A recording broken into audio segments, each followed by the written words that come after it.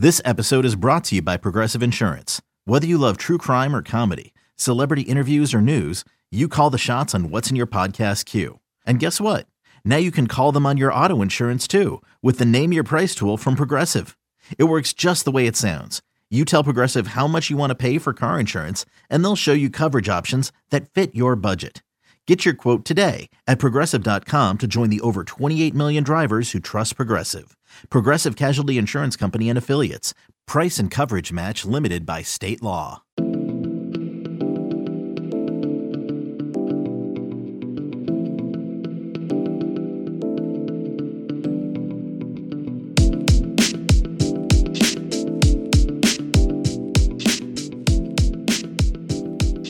Welcome into the Hoist the Colors podcast. It's been a minute. Apologies for the delay in between podcasts. I'm your host, Stephen Igo. I had the birth of my firstborn son.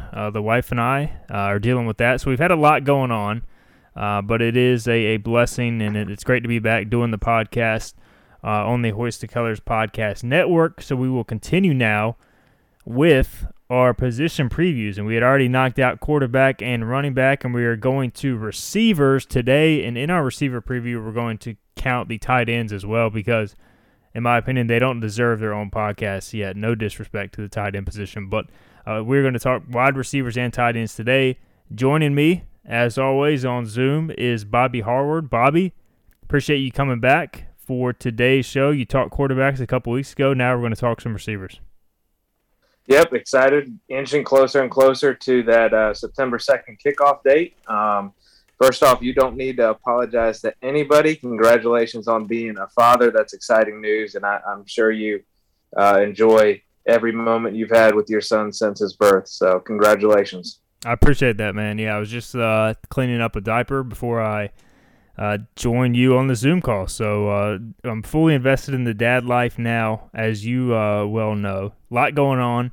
A lot that can disrupt your plans, but luckily Erica's downstairs watching them. I'm hoping that I will not have to take a break in the midst of this show, but he is supposed to be asleep, so we'll see how it goes, man. But yeah, excited to talk football. We are less than a month away from the start of East Carolina football, and to me, we're going to talk about one of the more exciting positions year in and year out with ECU football in the wide receiver position first. We'll talk more about the tight ends later, but I feel like East Carolina, we've kind of joked in the past, it's almost like wide receiver U with the talent they've had, the success they've had, the experiences that we've seen from so many good receivers coming through here. This year, I think that there are some proven commodities for sure, but I don't know if it's the best position on the team front to back, and that's why I'm kind of fascinated to break this thing down, Bobby. From an overview standpoint, when you kind of look at this receiving corps, what's kind of your main takeaway? The inexperience at the position. I think that's probably the thing that jumps out to me. Obviously, going into last year, everybody was excited about C.J. Johnson coming off of a huge freshman campaign and then had a little bit of that sophomore slump. Tyler Snead has been pretty consistent, but outside of those two, there's a lot of unanswered questions. The wide receiver U is kind of a nickname that we've adopted ourselves with Justin Hardy and Zay Jones. Cool thing about those two guys being such under-profile recruits, and then we finally get a higher profile in C.J. Johnson beating out some in-state schools, and hopefully he can live up to those expectations in year 3.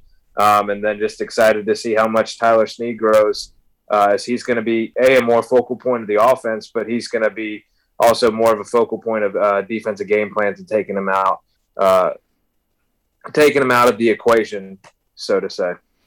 Yeah, I think it's obvious that he's ECU's go-to target. I mean, you can look at the numbers last year. C.J. Johnson had a lot of targets and not as many catches, but I think more than likely on 3rd and 5, Holton Ahlers is first going to look to Tyler Snead.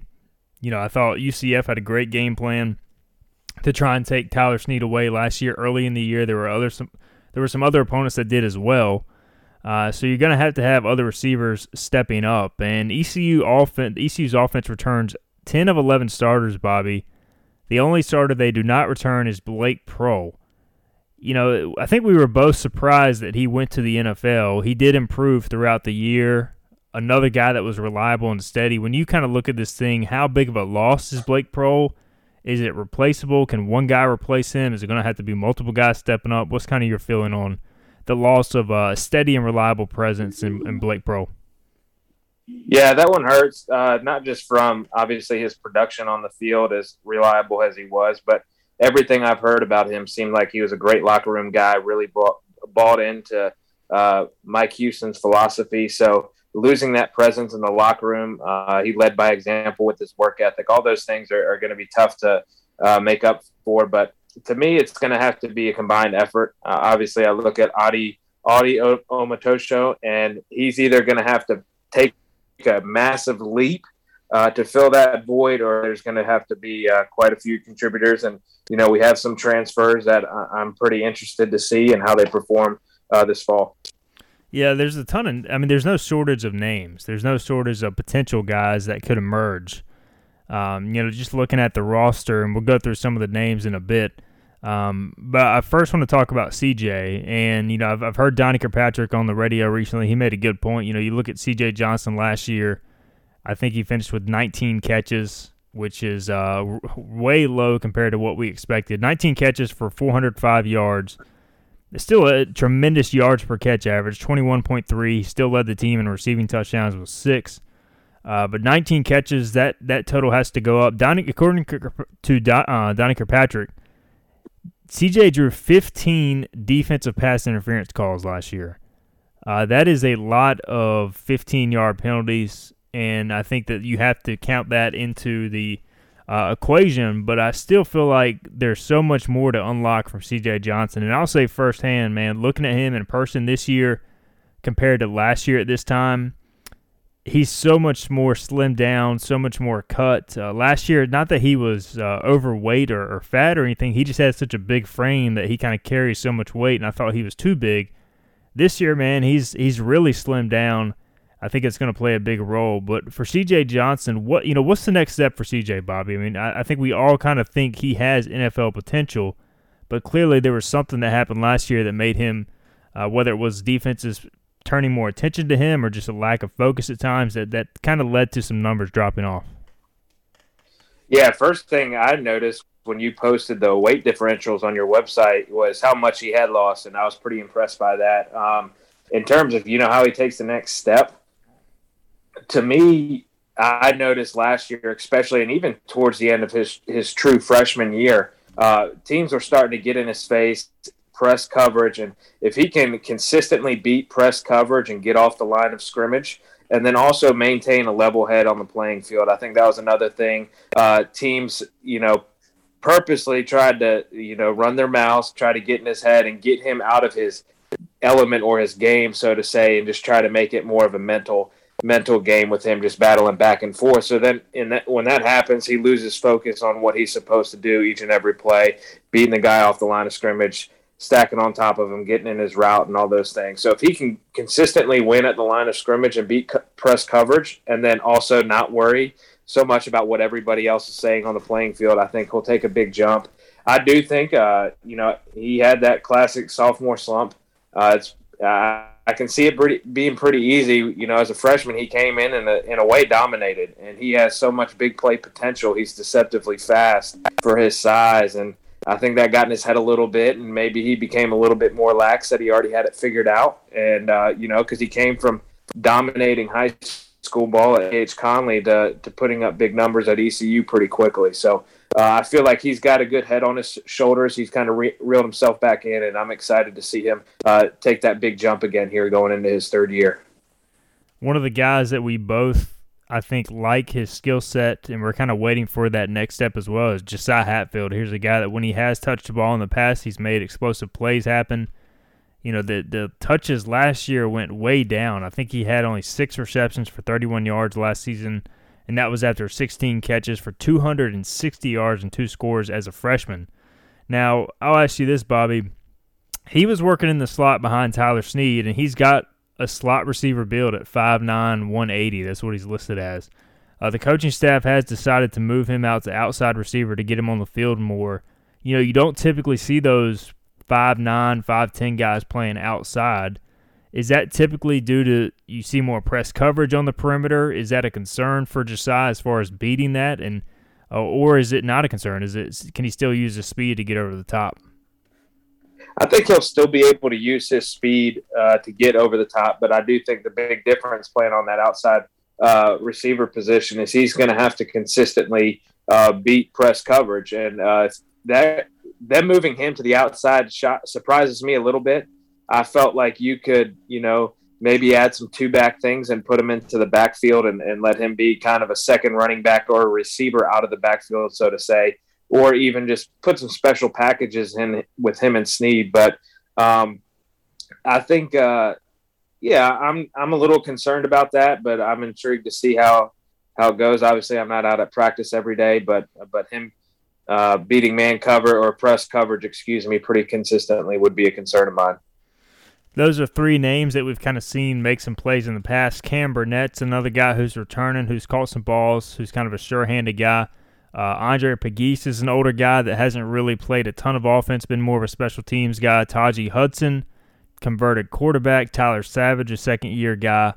And then you got a host of other transfers that we're going to get into, and some walk-on kids who have made an impression. So, again, you have no shortage of names here, Bobby. I think it's just a matter of who's going to practice the best, who's going to be the most consistent to kind of really take that step up the depth chart alongside CJ Omotosho and Tyler Snead. All right, let's get into our over-under picks. And as we do this, we can kind of have some more commentary because we've got some individual names to discuss that I just brought up. But we'll first talk about Tyler Snead. And, I'm setting the over-under at 70. And Tyler Snead in 2019, in his full season, he had 66 catches in 2019. Last year, across 9 games, 53 catches. So Tyler Snead, I've got the over-under at 70. The team's favorite receiver. The last 2 years, he's led the team in receptions. Do you think he cracks that this year?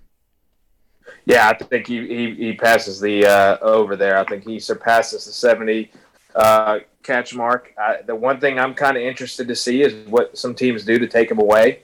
Obviously, with him playing in the slot, unless you're bringing a third corner onto the field and moving your best corner inside, which then leaves CJ on an island, it's difficult for me to see how you're going to take him away. I think he's going to beat safeties. He's going to beat linebackers in one-on-one coverage. And then he's also very capable of those 13, 14, 15 catch games because he is Holton's Mr. Reliable. So I see him surpassing that 70 catch mark.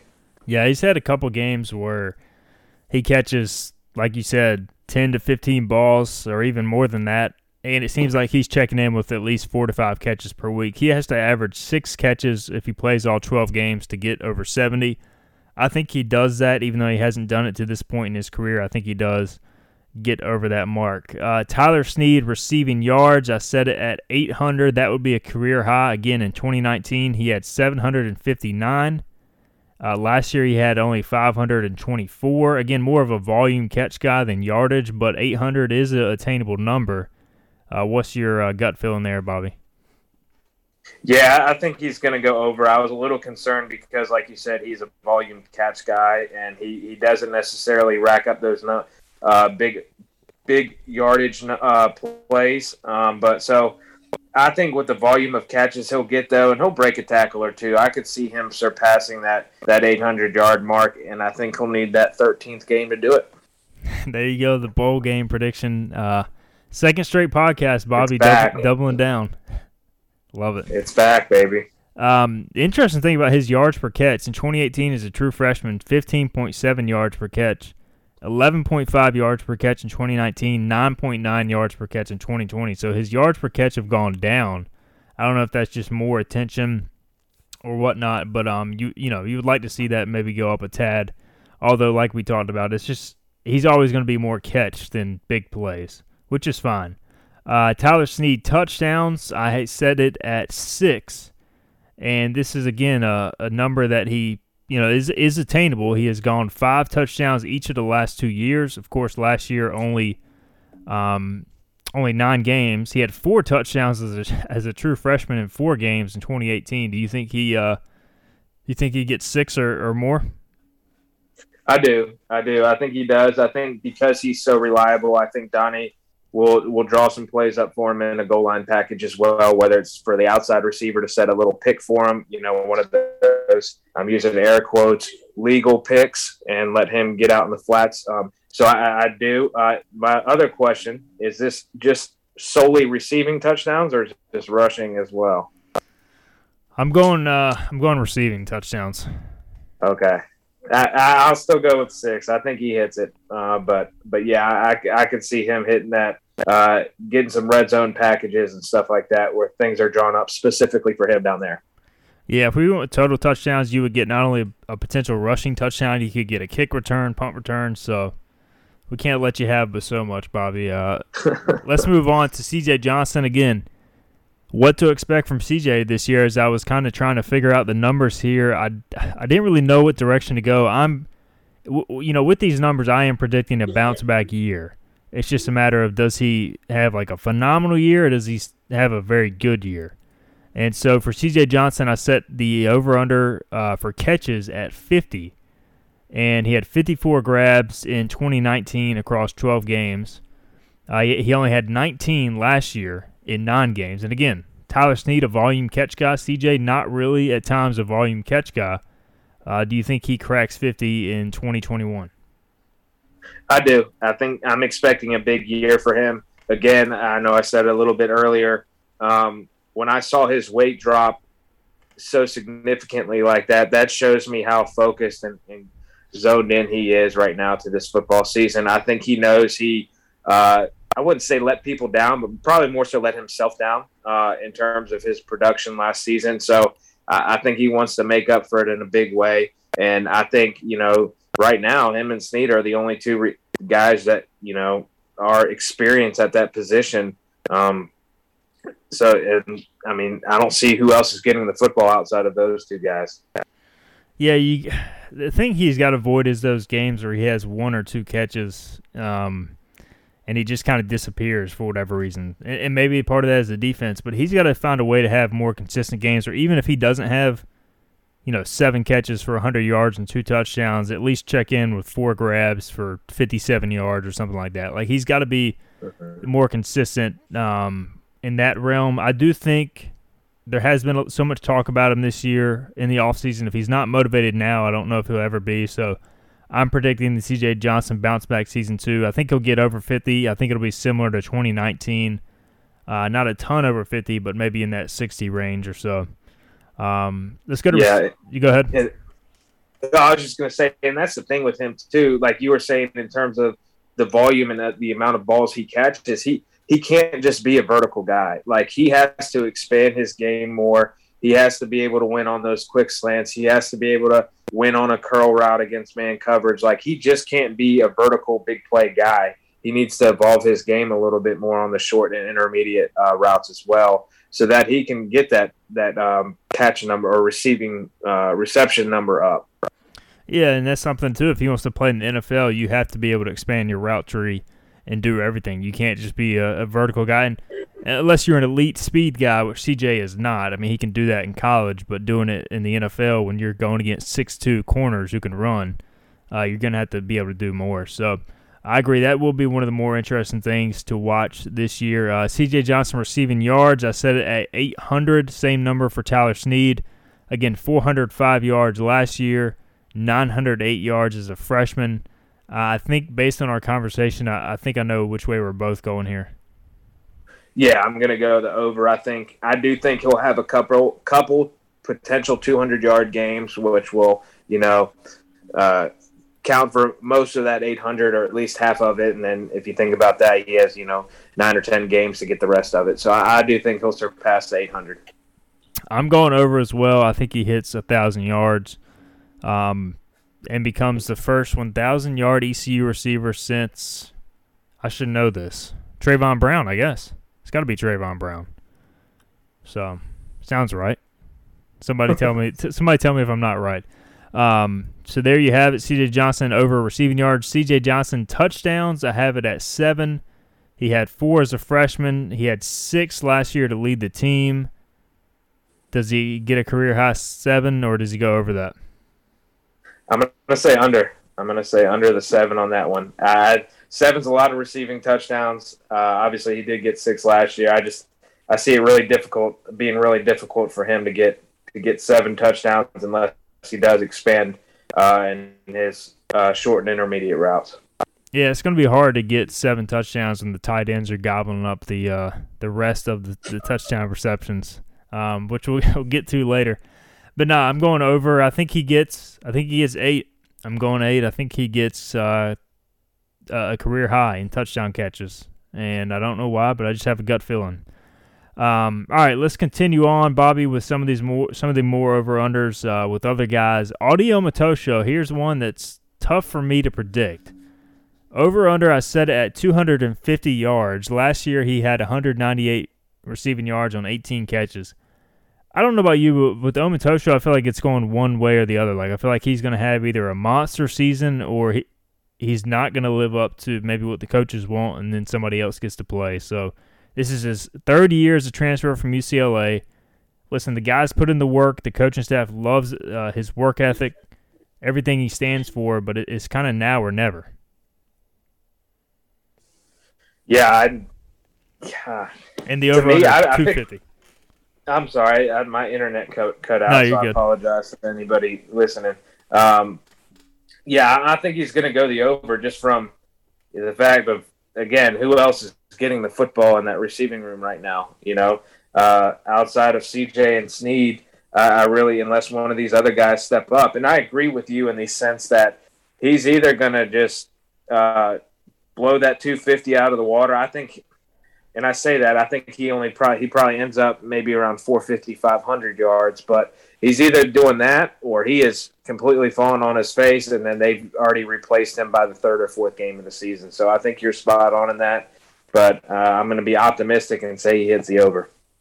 You know, to me, watching Audie Omatosho practice, I feel like he should be the vertical guy because he's got tremendous straight line speed and length, and they should use, you know, I wish they would throw the ball to him more than they do CJ on those vertical routes, because I don't know how good Omatosho is at cutting and creating separation, but he's got great straight line speed, almost like a track guy. So I would love to see more of that if he's going to play a lot more. But we'll see how it goes. Yesterday, the first day of practice, the 2 starting outside receivers were CJ and Omatosho. So I think it's clear they want those guys to be the top 2, but we'll see how it transpires. Josiah Hatfield, we talked about him earlier. I set his over-under at 200 yards. Again, 31 yards receiving last year, basically non-existent, versus 260 in a good freshman year. So what are we going to get from Josiah Hatfield in 2021? Going to under. I was kind of contemplating a little bit if he was playing the slot, but now knowing that he's on the outside, I just really don't see how that plays out. Again, I'm not at practice every day. I'm not in the meeting room, so I don't see or hear those discussions, but I'm going to go under on the 200. Man, I just don't know which way to go with this. I'm going to go, I think he catches one big, long touchdown, and I think that's enough to get him over. So I think he has a similar year to his freshman season and makes a big play, which kind of propels him to over 200. So I'm going to go over 200 for Josiah Hatfield. Tajee Hudson catches. Now, this is another interesting one, a guy who's never played receiver really before, but everything I hear in the program leads me to believe this guy has legit potential. We know following ECU that converted quarterbacks have a chance to really come out of nowhere and be stars at the receiver position. Not saying he will or won't be, but I may have been a little aggressive here, but I think he's going to play a lot. I set the over-under for Tajee Hudson at 20 catches this season. Do you think Tajee Hudson in his first year, really full year as a receiver, do you think he approaches that mark, goes under or over? Let me ask you this. Is Tajee Omatosho's backup? Basically, yeah. So, okay. I mean, yeah, he could play a lot. The potential there, yeah, exactly. Is he could hit the 20. Right now, I'm going to stick with the under. I do foresee him maybe having some more catches than I expect. With him being a high school quarterback, I don't know. I get a lot of Hardy vibes by him just from everything I've heard about him, and obviously being a former quarterback. But I don't know. I think this year is going to be a good year for him to get his feet wet, and then I really think we could see him blow up next season. That's a fair take. I'm going over. I just have a gut feeling he might go out and catch 4 passes for 19 yards this season, but I have a feeling he's going to turn into a guy by the end of the year that ECU's offense counts on. So I'm going over for Taji Hudson, 20 catches. All right, now this is a difficult one because we have barely seen these guys practice. We're kind of throwing a dart in the dark. Combined catches from the 3 transfers, Jari Patterson, Tyree Saunders, and Ray Rose. I said it at 19.5. Will any of these guys emerge? Will they have 0 combined catches? I mean, this is a tough one to predict. They all have talent. Your first gut feeling here. Gut feeling is the under.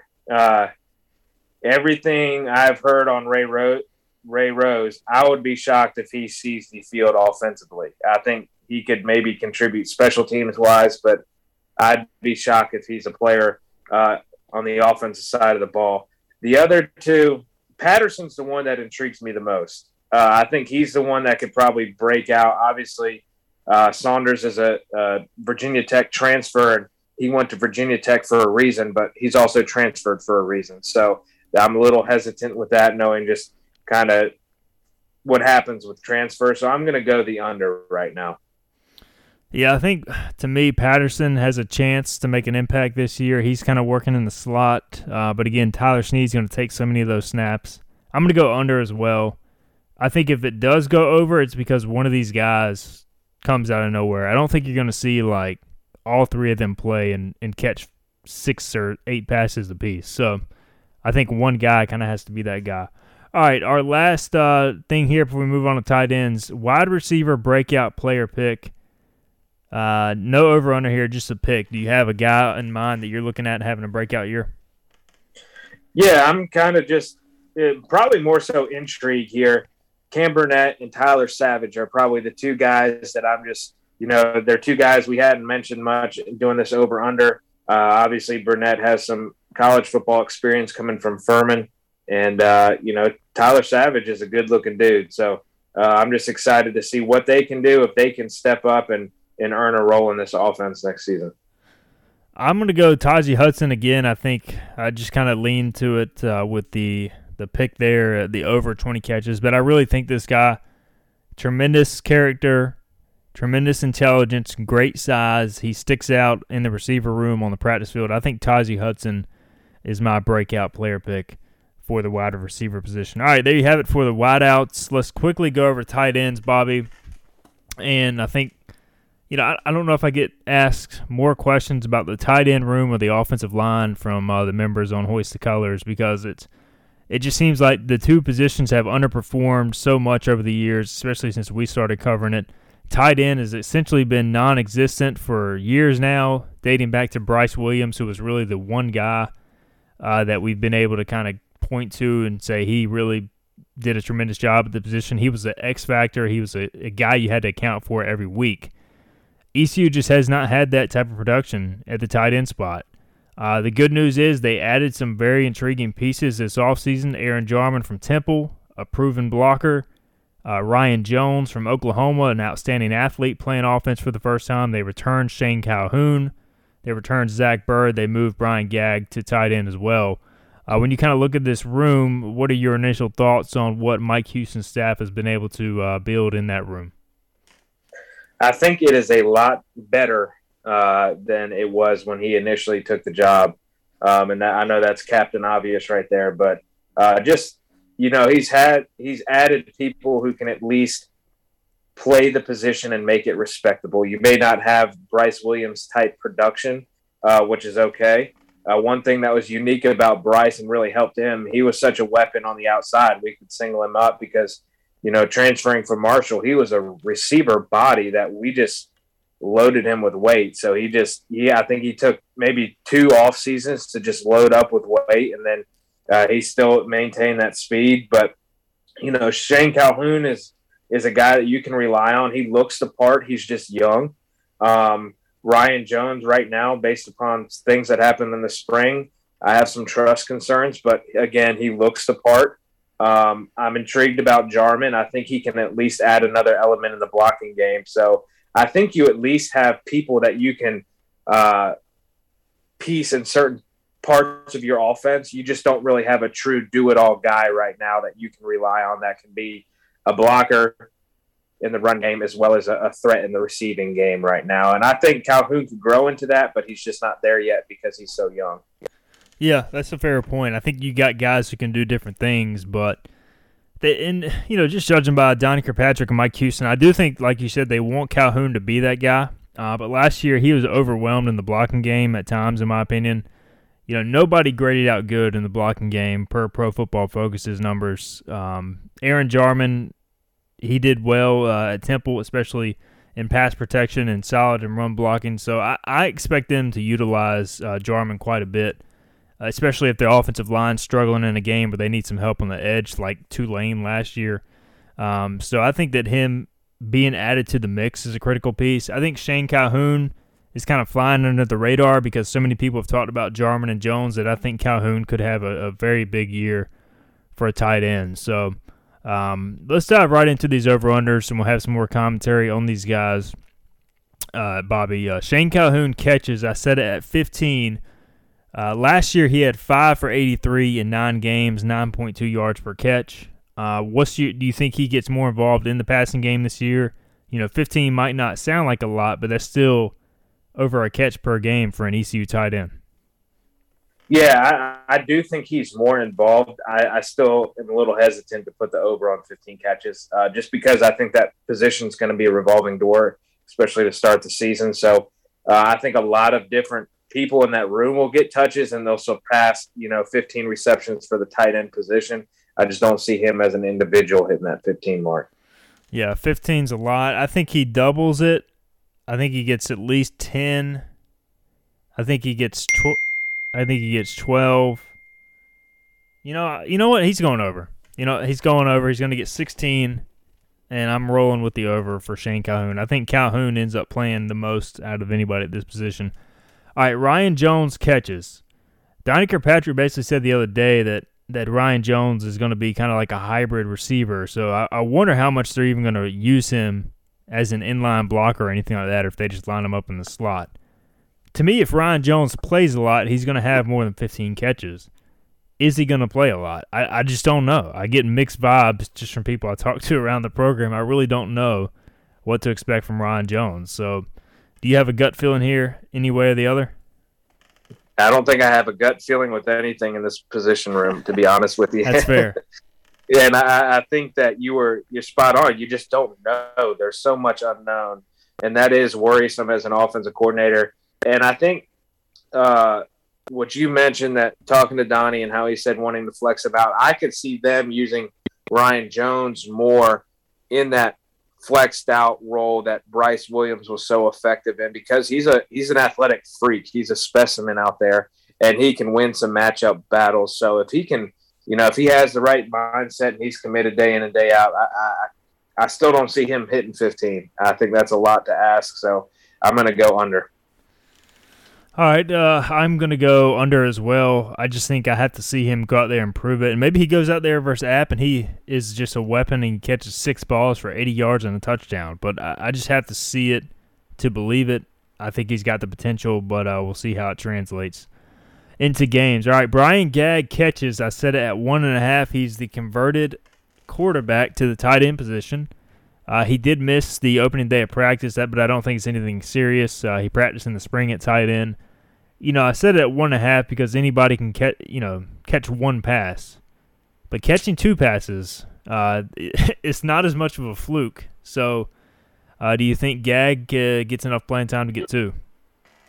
I don't. I definitely think he gets 1, and that 1 may be a touchdown late in the game.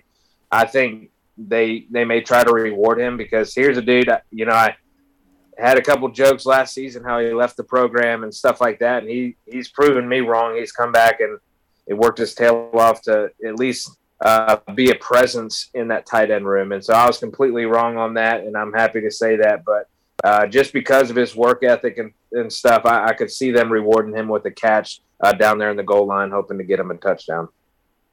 but I'm just going to go 1. Yeah, I'm going to go under as well. I think like yourself, he could make a catch in a game at some point, but I'm going to go under. He's probably 4th or 5th on the depth chart as of now. Maybe ahead of Zach Bird, who, I just don't know what to expect from Zach Bird right now, but we'll see how it translates to the game field. Again, a guy making a position change. All right, total tight end touchdowns for the 2021 season. I set it at 3.5. Now, this might be bold based off last year where there were 0, but just back in 2019, Bobby, there were six, half a dozen tight end touchdowns, 1 from Jeremy Lewis, 3 from Zach Bird, and 2 from Anthony Watley. So it can be done, and it's been done in Donnie Kirkpatrick's offense. Do you think they go over 3.5 in 2021 with more talent at the position? I don't, because I think the 0 last year shows you how much trust he has in them down there. I think when you get down in the goal line in the red zone area, I think you go to the guys who you trust with the football, trust making the play. And right now I just don't see a lot of trust in that room. I mean, Zach Bird has just disappeared off the face of the earth, and then Jeremy Lewis is in the defensive meeting room right now. So, you lose those 6 touchdowns are gone. And right now, yeah, until maybe Calhoun gets a handful next year, but I find it hard seeing them top 3.5. You might not be filling the tight end position, Bobby, but I kind of am. I'm going over. I'm more bullish on this group, specifically Shane Calhoun, than you might be. I think Jarman gets 1. I think he'll sneak out for, he's got 2 career catches for 2 career touchdowns at Temple. I think he makes it 3 for 3 this year at ECU. I think Gag gets 1. I think Jones gets 1. And I think Calhoun gets 2. And that's 5. Over 3.5. So I'm going with the over. I don't know why. I do this every year. I always say this is the year ECU tight ends make plays, and it never happens. So just got a gut feeling, though. It's probably wrong. Well, I'm glad you're optimistic. Yeah, you can take that for us. I'm more of a what have you shown, and right now that room hasn't shown much. But I'm not saying that to bash the room. I think they're just so inexperienced. They have the potential to be good. I'm really excited about Shane Calhoun. I'm really excited about Coleman, who came in. So I'm excited about those young guys, and they've done a really good job recruiting that position, and they've made an emphasis. They just haven't done enough to give me confidence yet. And we haven't talked about, too, new position coach in Latrell Scott, so you're kind of redoing some things there as well. All right, last thing for our position preview, tight end breakout player pick. Do you have one out of all these guys?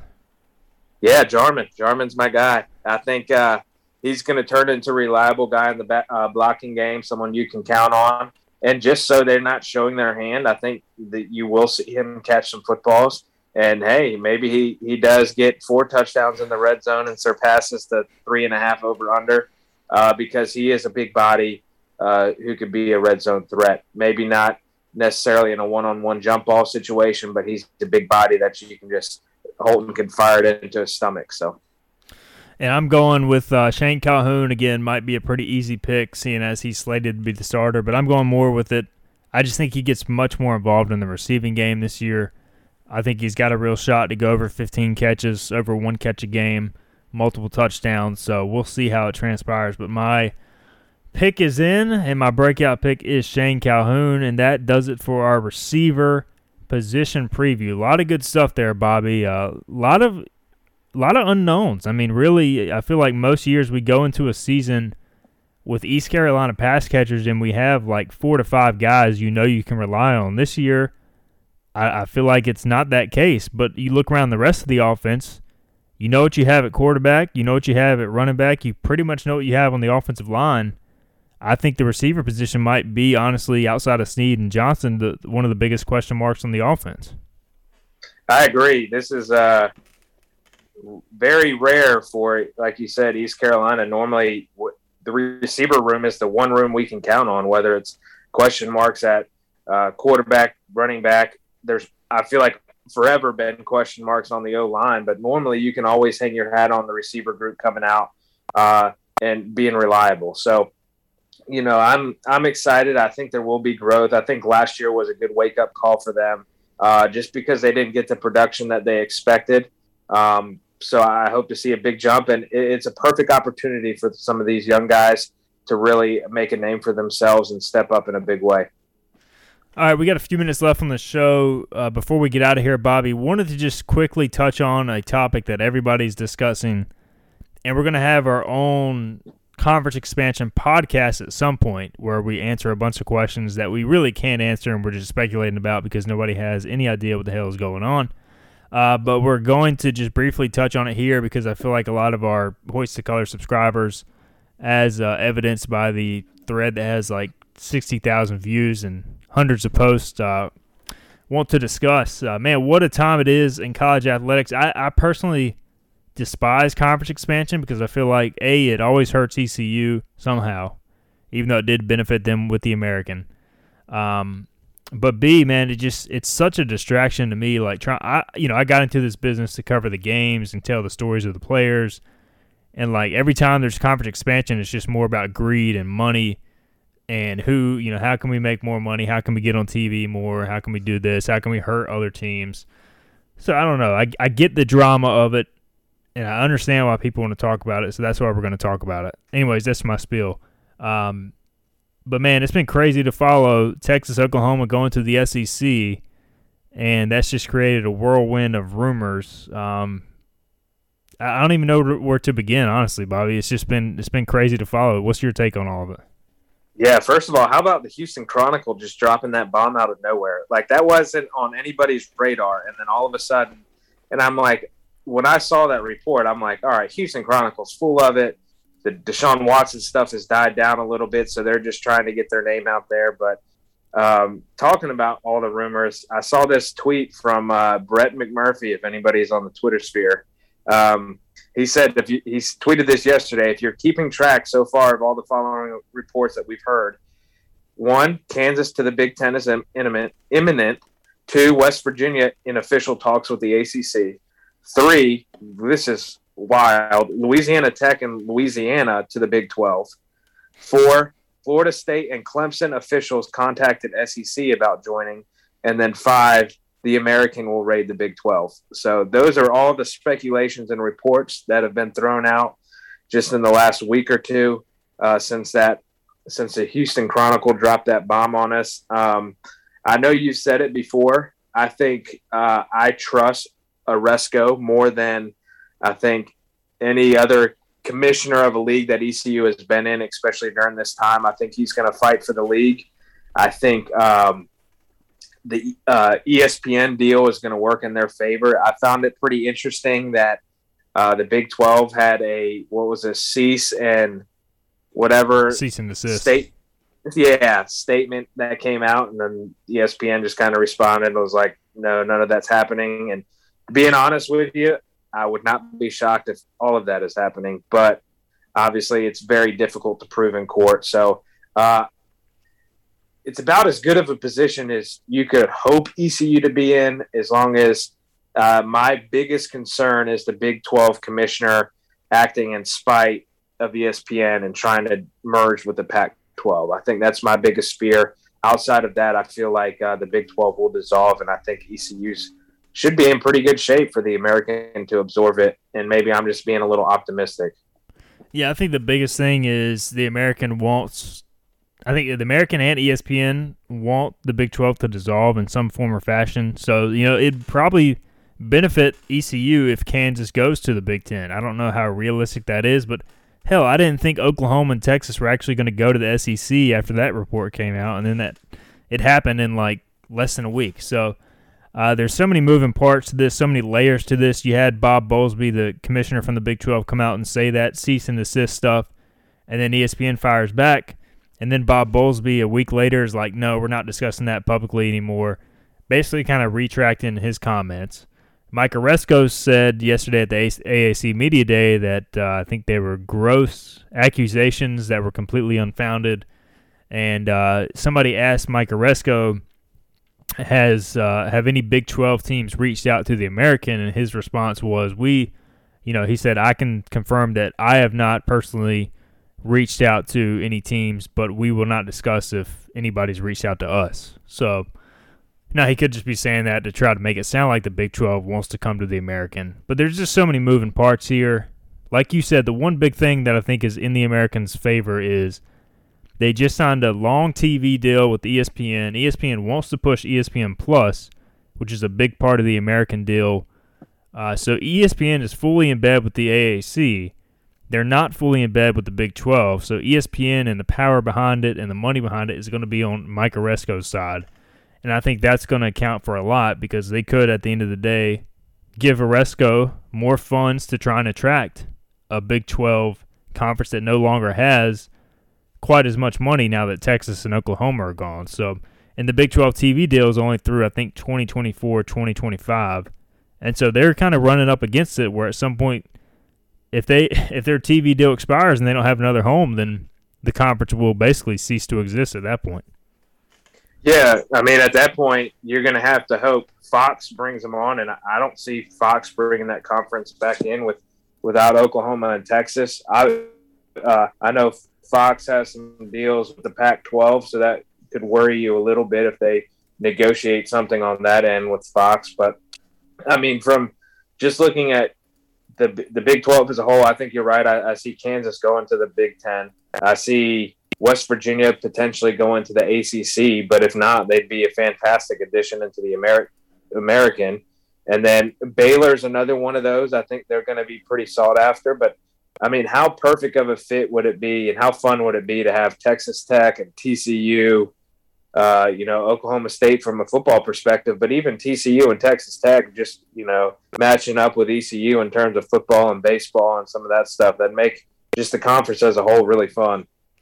Yeah, I just hope it works out for the best. Even if somehow all the Big 12 teams just stick together and stay at 8 and the American stays at 12. I really think the American has something special going now, and it's the best league ECU's ever been in. Unfortunately, ECU has been in about the worst possible run in ECU football history at the worst time.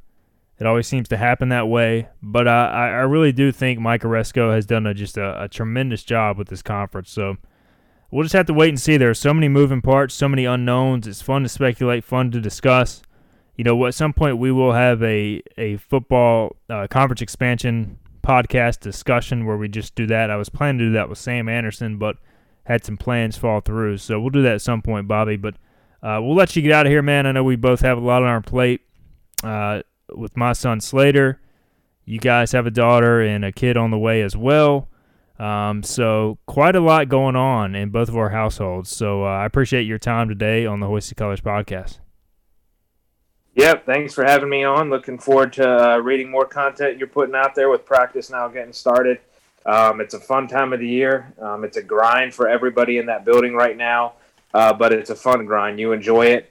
When you get out of camp mode, you're relieved and stuff because feel like you have a little bit more time to yourself, but at the same time you miss it, and you miss the camaraderie that's built, being in camp mode for those 2 weeks. But excited that the season is close, and shoot, we got football tonight in the Hall of Fame game, so I'm just glad that the pigskin is back. No doubt, and the good thing about camp is once it starts, the days go by really quickly because you're always busy, and the football season is that much closer. So soon enough, September 2nd, we'll be here. For Bobby, I am Stephen Igo. We'll be back with our offensive line preview sometime in the next week. Until then, you've been listening to the Hoisted Colors podcast.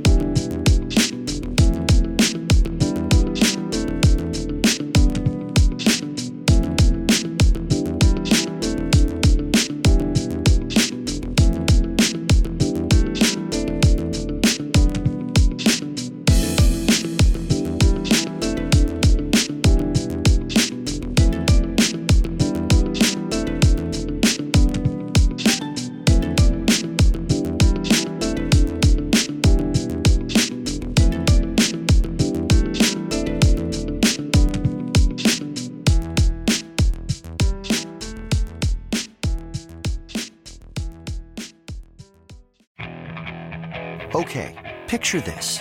It's Friday afternoon when a thought hits you. I can waste another weekend doing the same old whatever, or I can conquer it. I can hop into my all-new Hyundai Santa Fe and hit the road. Any road. The steeper, the better. Because my all-new Santa Fe is available with H-Track all-wheel drive, so I can hit the trail without a worry in the world. Heck, with 3 rows and best-in-class rear cargo space, I can pack the whole family in with all our gear. We've got available dual wireless charging for our phones, so we'll never lose touch with civilization, and we won't lose touch with the primordial power of Mother Earth. So which is it? Waste the weekend or do something a little more epic? And conquer it in the all-new Hyundai Santa Fe. Visit HyundaiUSA.com or call 562-314-4603 for more details. Hyundai, there's joy in every journey.